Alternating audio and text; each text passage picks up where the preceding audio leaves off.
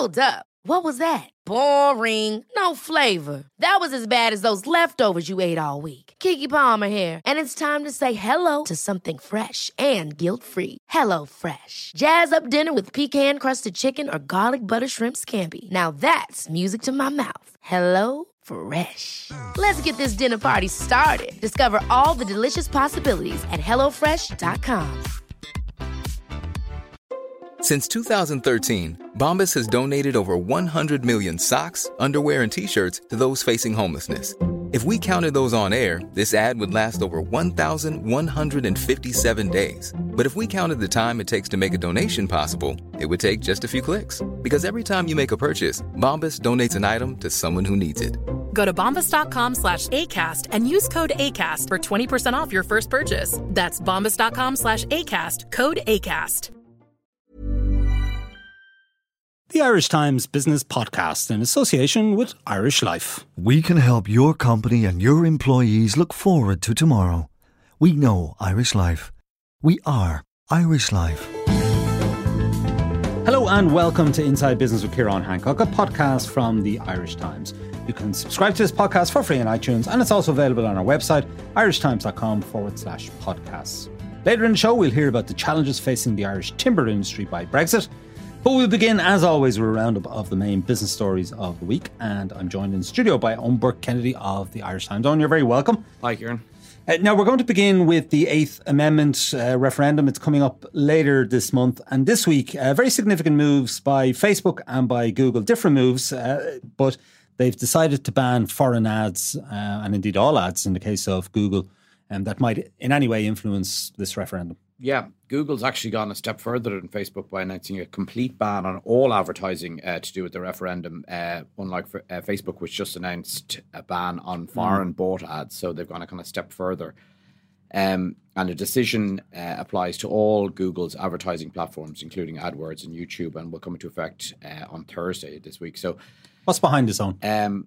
Well, you can't help but linking it back originally to the allegations of Russian interference in the US election, and more recently the Cambridge Analytica scandal has finally prompted these big tech firms to take action. A lot of critics might say it's very late in the day to be announcing this. The referendum's kind of campaign's all but done. We're 2 weeks away from the vote, and that was the same accusation that was leveled at these firms in the US, that they didn't really move when there was lots of signs of... And do we have any sense of what influence, let's say, or how many ads have already been posted on Facebook or Google relating to the 8th? Or do we have any sense of how much money has been spent, particularly from abroad, or what influence any of this might have had today? Is there any analysis of that? Well, simply put, we don't, and that's the whole point. There's a group called the Transparent Referendum Initiative, and that tracks online advertising around the vote. And 2 weeks ago, Liz Carlin, its founder, said her group had picked up 144 different pages, this is on Facebook, paying for ads at one point in time over the last few months. Now, we don't know who's paying for these ads. We don't know what groups are behind them. And that's the whole point. There's a complete kind of opaqueness around this. And that seems to have prompted the action. Twitter seems to be kind of first off the mark. They have a more long-standing advertising restrictions around various health issues, including abortion. But they've banned all advertising on the Irish referendum from the outset.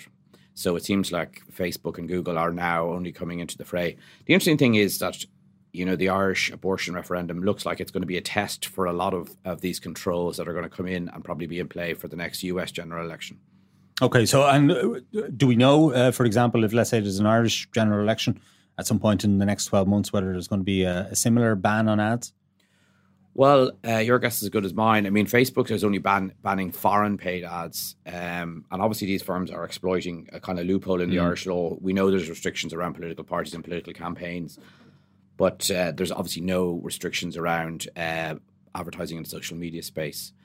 So I think a lot of these firms are kind of trial testing a few of their kind of, new rules, new restrictions and new apps during the Irish election to see how they're going to work. All right, let's take a look at property prices now. Some new data from the CSO showing that property prices in Ireland continue to soar. Yeah. Actually, we even use the headline rate of inflation moderated to 12.7%, which will.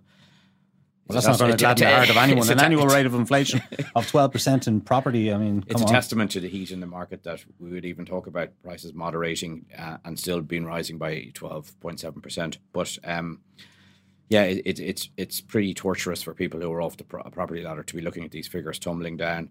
To put this in real money terms, a house or an apartment that cost, say, 300 grand last March 2017, could now be 338,000. So by sitting out, it's 38,000 dearer, which is a hefty sum of money.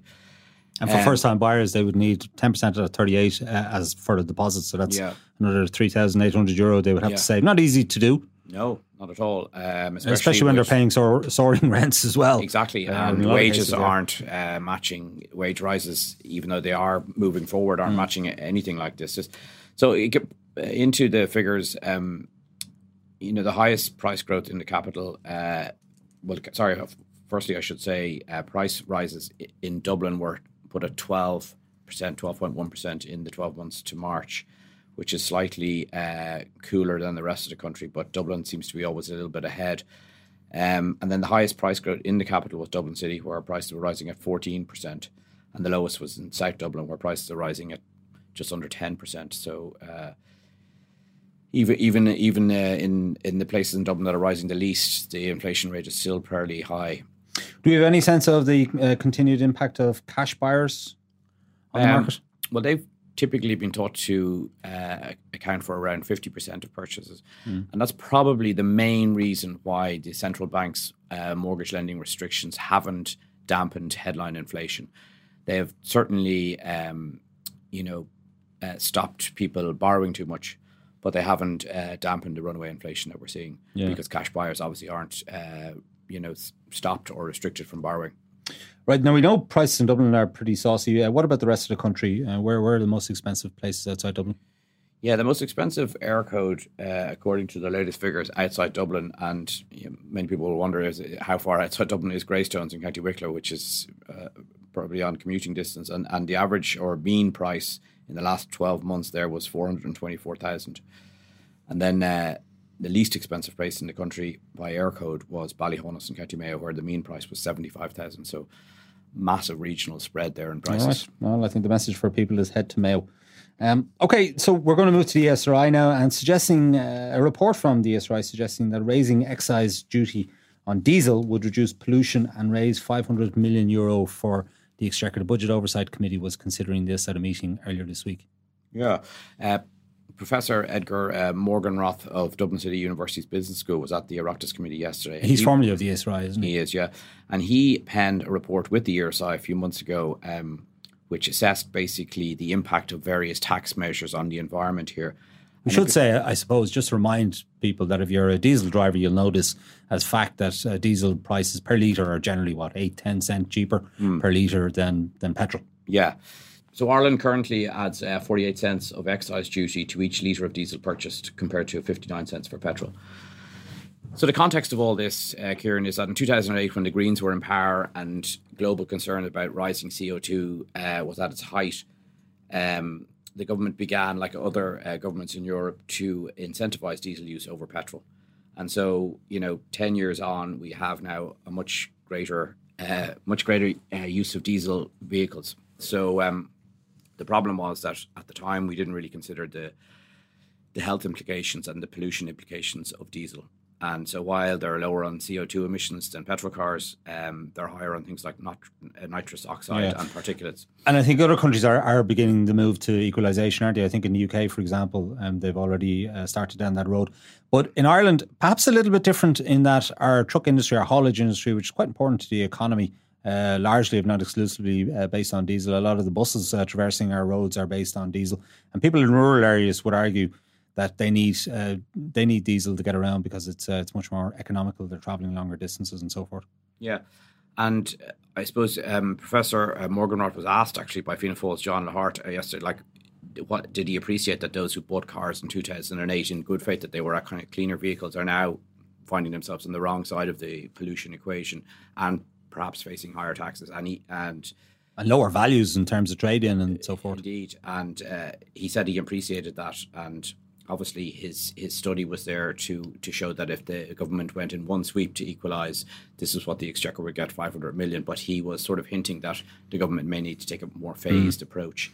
Now, there was an expectation in the last budget that the government might make a move. They didn't. Any sense it's going to happen this year? Yeah, I thought actually there was going to be a move in the last budget, but it seems that there was a bit of lobbying on the part of the holiers that may have cancelled that out. And obviously, the fact that the infrastructure for electrical vehicles or cleaner vehicles isn't actually there, and a lot of people in Ireland are facing more regional commutes, makes diesel cars more economical. So that would be a factor. So it seems maybe unfair to penalise them at this stage. Okay, and finally I should ask you, Owen, are you a diesel or petrol owner yourself? I'm a diesel, I'm afraid. Right, okay, important to declare that. I think I am too. All right, we leave it there. Owen Burke-Kennedy, thank you for joining us. We're going to take a short break now. When we return, we'll hear about the challenges faced by the Irish timber industry caused by Brexit. Back in a few moments. At Irish Life, we can tell you that 49% of employees in Ireland don't think about tomorrow. They don't have a pension plan. We can help you help them. Because if you're involved in running your company's pension plan, we can administer it for you with our member-specific investment solutions, online access for employers, trustees and members, and always-on smartphone apps. Just call one of our corporate team on 01704 1845. Visit irishlifecorporatebusiness.ie or contact your pension consultant to find out how we can help your company think of tomorrow. We know Irish Life. We are Irish Life. Irish Life Assurance plc is regulated by the Central Bank of Ireland. All information sourced for Irish Life September 2014. Now, welcome back to this Inside Business with Ciarán Hancock. In this part of the show, we're going to be considering the impact of Brexit on the Irish timber industry. The sector contributes about €2.3 billion to the Irish economy each year and supports 12,000 jobs in rural Ireland. But with some 78% of the output exported overseas, the implications of Brexit are obvious. Here to tease them out with me are Quilcha CEO Fergal Leamy, John Murray, the owner of family-owned Murray Timber in Galway, and Lucinda Creighton, the Chief Executive of Vulcan Consulting, who's doing some advising in this whole area. Lucinda, maybe you could just sort of give us the backdrop to all of this. Just explain to people who probably don't realise the size and scale of the timber industry in Ireland and the fact that we do export so much of our product. Yeah, sure. So I suppose I think it's fair to say that people have been very familiar, and there's been a lot of focus on the implications of Brexit, potential implications of Brexit, depending on the nature of Brexit, for the agri-food sector in particular. So there's been a real focus on that. And people are probably not so aware because it's quite dispersed across the country of the implications for the timber industry. But it's very big, and you'll hear from Fergal and John in terms of the implications, the scale of the business. So there are about 12,000 rural jobs supported by the timber industry, working across forestry and sawmills and so on. And it is a sector that is hugely dependent on the UK market. It's a very specific product, obviously, very sensitive to climate, and obviously we benefit from proximity to the UK. So it's been pretty seamless up to now, and depending on how the negotiations unfold over the next couple of months, whether the UK leaves the customs union, whether there can be some agreement around the customs union, or whether we face, which is looking certainly increasingly to be a very significant risk, that we end up, with this sort of cliff edge scenario without any solution to the customs and border issue. There is a very significant risk then for lots of sectors in the Irish economy, including timber. Yeah, you're a former politician, obviously, and you were a minister with a European portfolio in the past Fine Gael Labour coalition government from 2011 onwards. What's your read of the Brexit negotiations and how it's going at the minute? Well, it's certainly high wire stuff. So, I mean, there's a problem because normally in a negotiation you have two sides that are fairly coherent in what they want to get out of it. We have an EU side which is monstrous in terms of its scale compared to the UK, so much bigger. 27 member states. 27 countries. and very, very coherent and cohesive, which was not anticipated. I think it's fair to say that the UK certainly believed, and I think a lot within the EU believed, that there would be a lot of fragmentation amongst the member states in the negotiation. But actually, it has transpired that it is very coherent. And on the other side, you have huge disarray in British politics. You have a Conservative-led government, now a minority government relying on the DUP, which is, where there is open warfare at cabinet meetings, where there is no agreed position on how they should leave the EU. And then even in the opposition benches, you have a lack of clarity from the main opposition party, the Labour Party, with Jeremy Corbyn, who is an innate Eurosceptic, being sort of outflanked by much more pro-European members of his own parliamentary party who want a softer Brexit. So it really is a game of roulette at the moment, I think. But is this not just sort of part of the normal cut and thrust of these kind of negotiations? And I watched the This Week programme on BBC most weeks, and Michael Portillo always makes the point, and he's obviously a Brexiteer, but he always makes the point that at the 11th hour, the 11th day and so forth, there will be a deal done. Well, I certainly hope so. I don't think it's the norm in terms of political negotiation. It's not normal to have a cabinet that can't make up its mind in terms of what it actually wants. That is quite unusual. And even the lopsided nature in terms of size of the negotiating partners is unusual. So it's not sort of political business as normal. We'll definitely see a big clash, I think, at the June European Council, the summit of the heads of state and government. That is the deadline that has been set by the Irish government for a resolution to the Irish border question, which has much broader implications, as we have seen now, on the whole question of the customs union.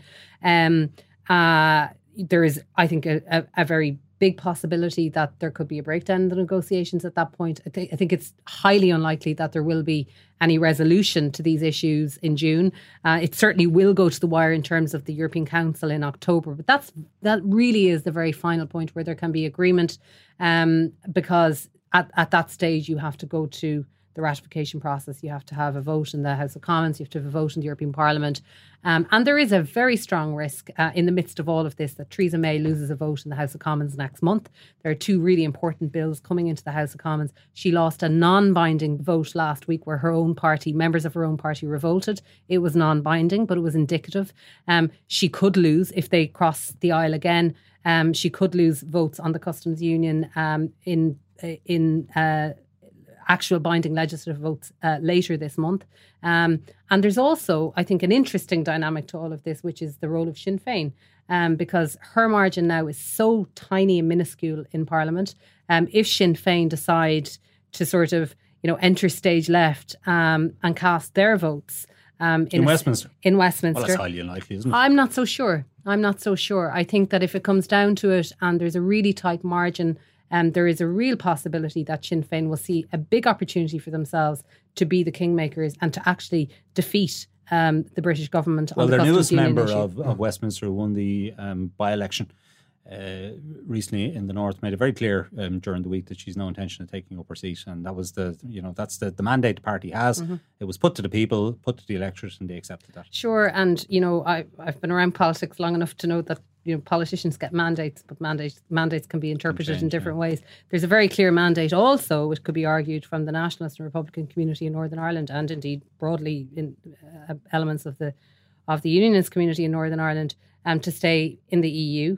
Certainly to stay in the customs union and single market, and that could very well impact on decision making within that party in due course. Anyway, that's going a little bit off topic, but it is very interesting, and it could be a very, very important turning point at some point, either later this month or in October, or indeed when it comes to ratification of the exit bill when it goes before the House of Commons later this year. So very interesting political times ahead, I would say. John Murray, yours is a family-owned company based in Galway. Tell us what Brexit might mean for your company. Brexit is creating a lot of uncertainty for our company. 60% of our exports go to the UK. It would lend itself back to the time when we had the bust, when we had market failure within our industry, and the industry was on a 3-day week, week on, week off. That is the scenario we are facing as an industry. Just give us a sense for the sort of size and scale of your business. How many truck movements, for example, do you have in and out of Britain each week, or maybe north-south? Well, as a company, we've 130 truck movements per day. Per day? Per day. Right. No, not all of those are north-south or east-west, but internal. So pretty seamless at the minute, as given that Ireland and the UK are both members of the European Union. If Britain opts out of the customs union, what does that mean, or what's your fear about what it might mean? Well, there's a number of fears. Delays will be a big fear. Bureaucracy will be a big fear. And one of major concerns is the lack of backloads from the UK.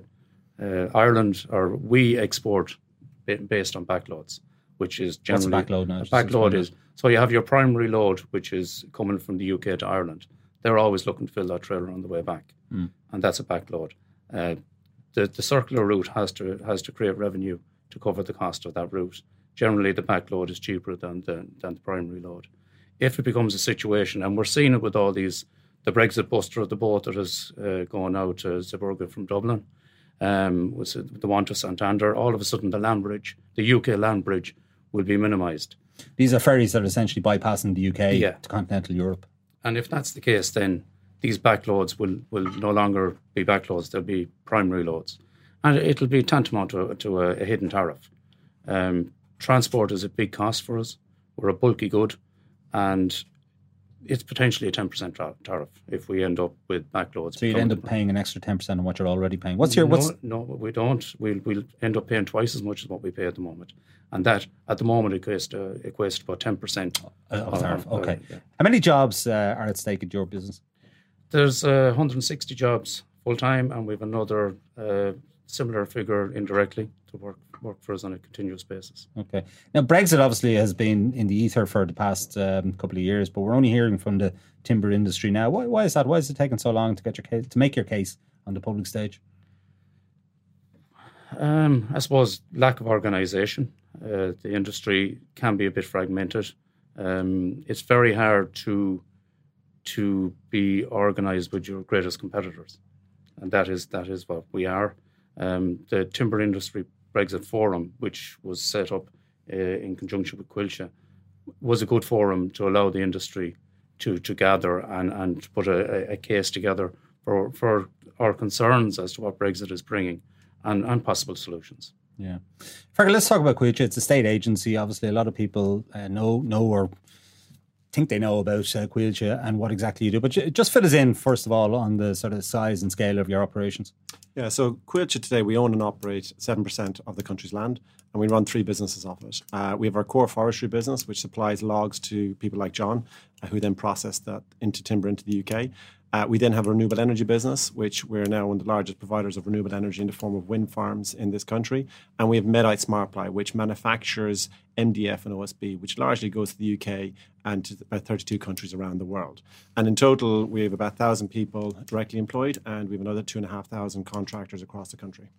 Just in terms of Brexit, what will it mean for Coillte? So I think overall for Coillte, given that we have our core business is forestry and a core business supplies the timber to the UK, in essence, what we're trying to do here is grow the overall sector. The industry as a whole is a growth story. It's got an opportunity to double in size over the next 10 years. And there's very few industries in Ireland can claim that.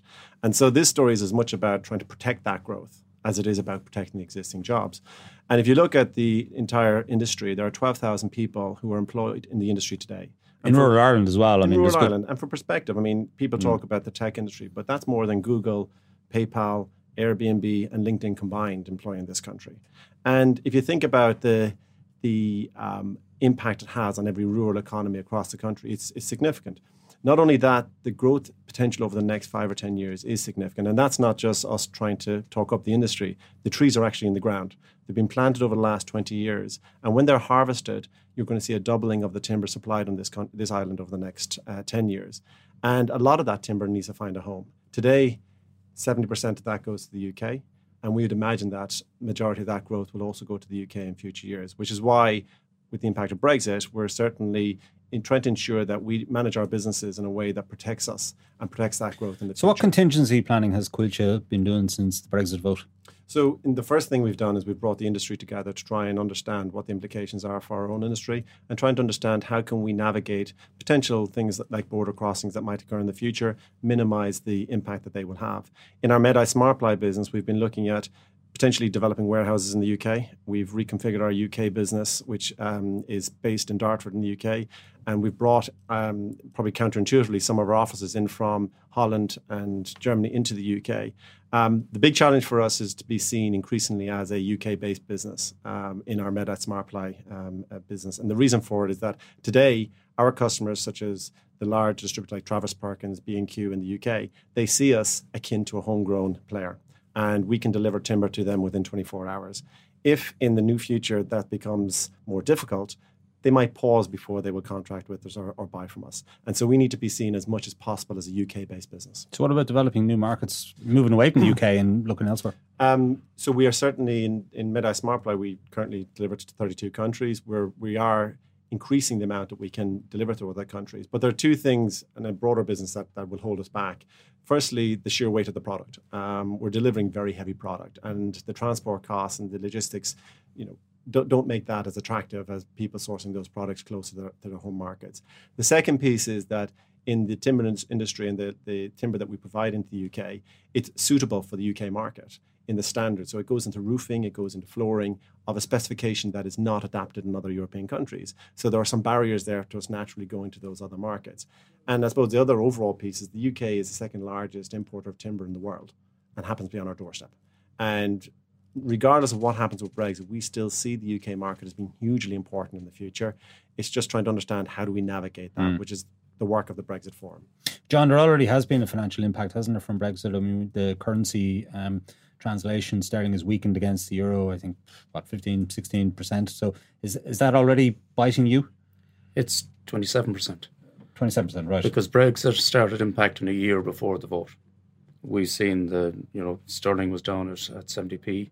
It climbed 10% prior to the vote. It climbed 10% that day and another 7% since. So, yes, it has impacted us greatly. But the thing about it is the market has accepted that it has to source the material. And if that's the case, they're going to have to pay for it. The absolute values over in the UK have covered that 27%. Right. What kind of margins are you operating off? It'd be very tight margins. Do you want to give us a sense of it? Typically, the sector would be somewhere in the region of 5%. Okay, so thin margins. Fergus, so you've come together as an industry now, perhaps haven't been as cohesive in the past. Right. And you're now focused on this Brexit issue and, where do you go from here? Or what do you do from here? Are you lobbying the government? I mean, what's the purpose of this? What are you hoping to achieve?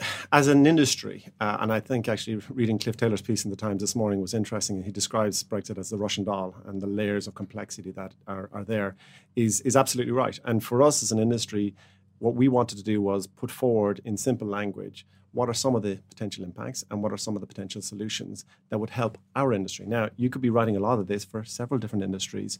We happen to be honing in on the timber industry because of... Well, let's focus on timber then. So what are the solutions? So when we've looked at the different crossings, the different arrangements in different countries, things like just practical interchangeability of customs officials on the customs border, should there be one.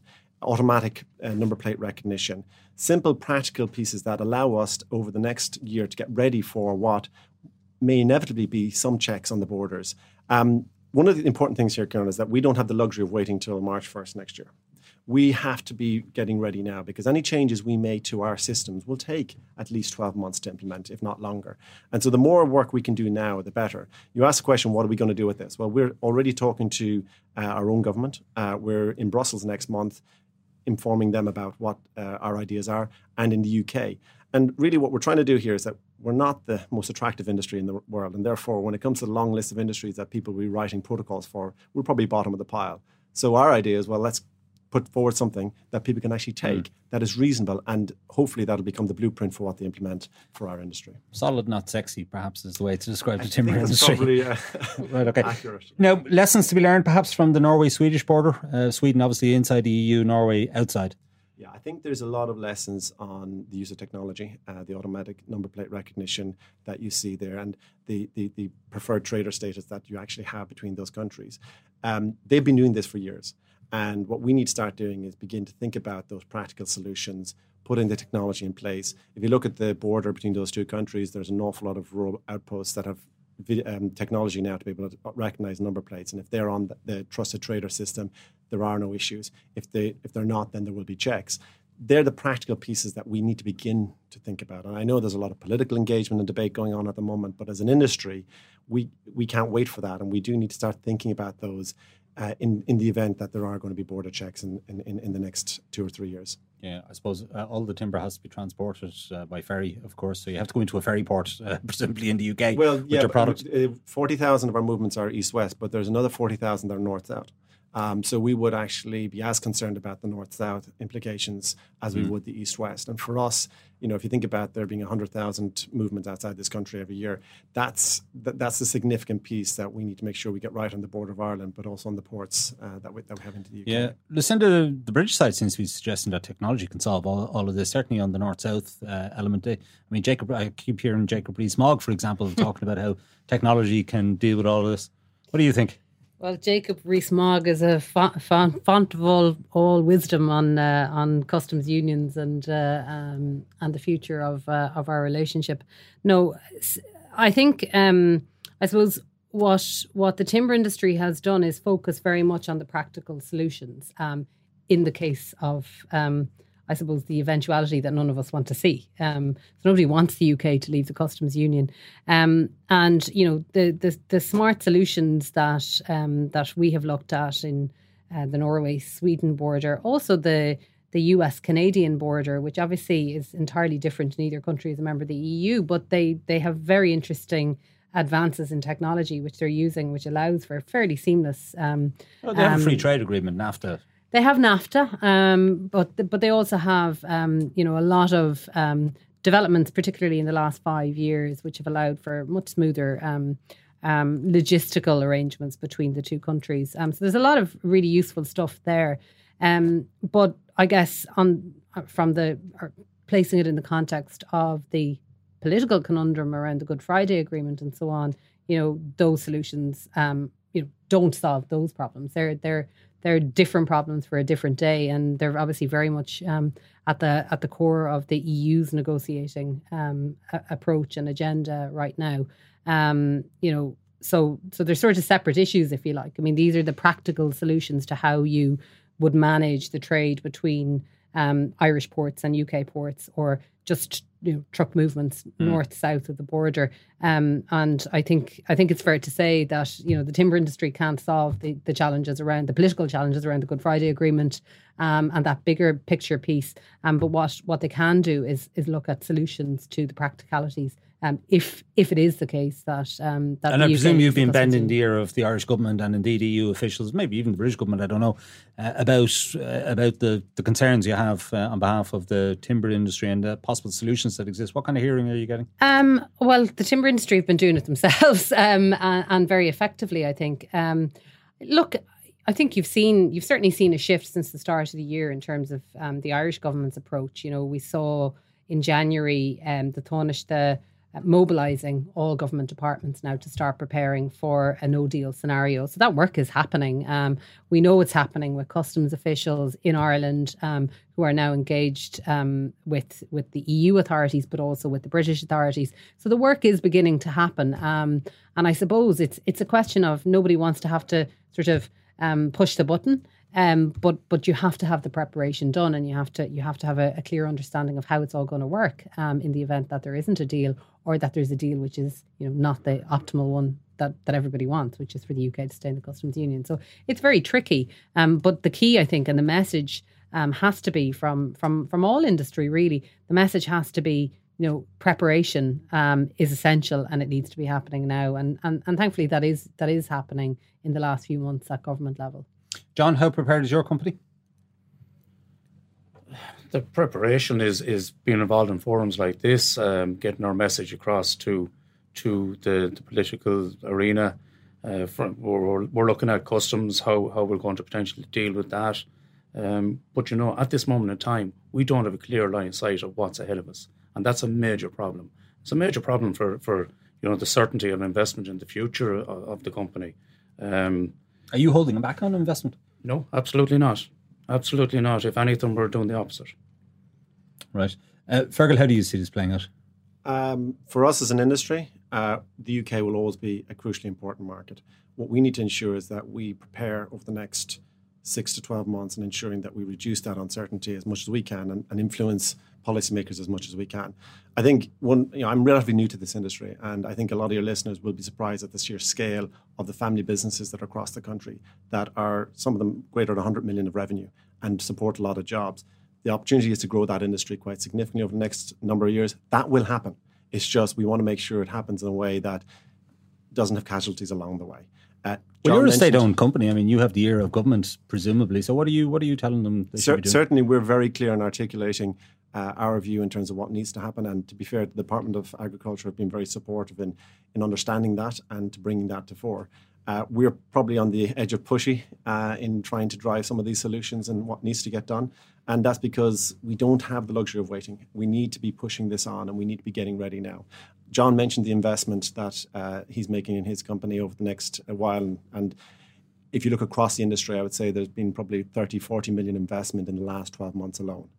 That will not continue to the same pace unless we get certainty in this. And it's a great story. And it's a story that we talk about energising the rural populations and energising the rural economies.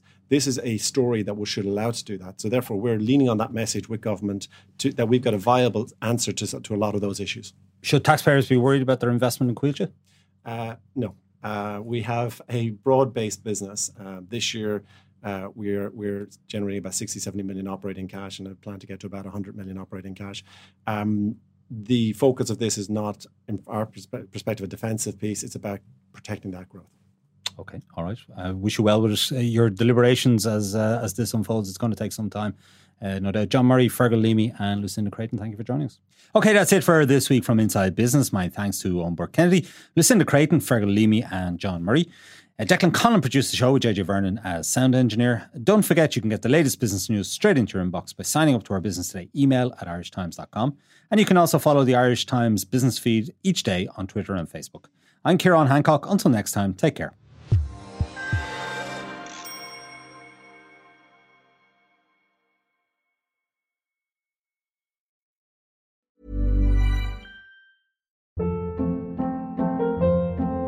Hold up. What was that? Boring. No flavor. That was as bad as those leftovers you ate all week. Keke Palmer here. And it's time to say hello to something fresh and guilt-free. Hello Fresh. Jazz up dinner with pecan-crusted chicken or garlic butter shrimp scampi. Now that's music to my mouth. Hello Fresh. Let's get this dinner party started. Discover all the delicious possibilities at HelloFresh.com.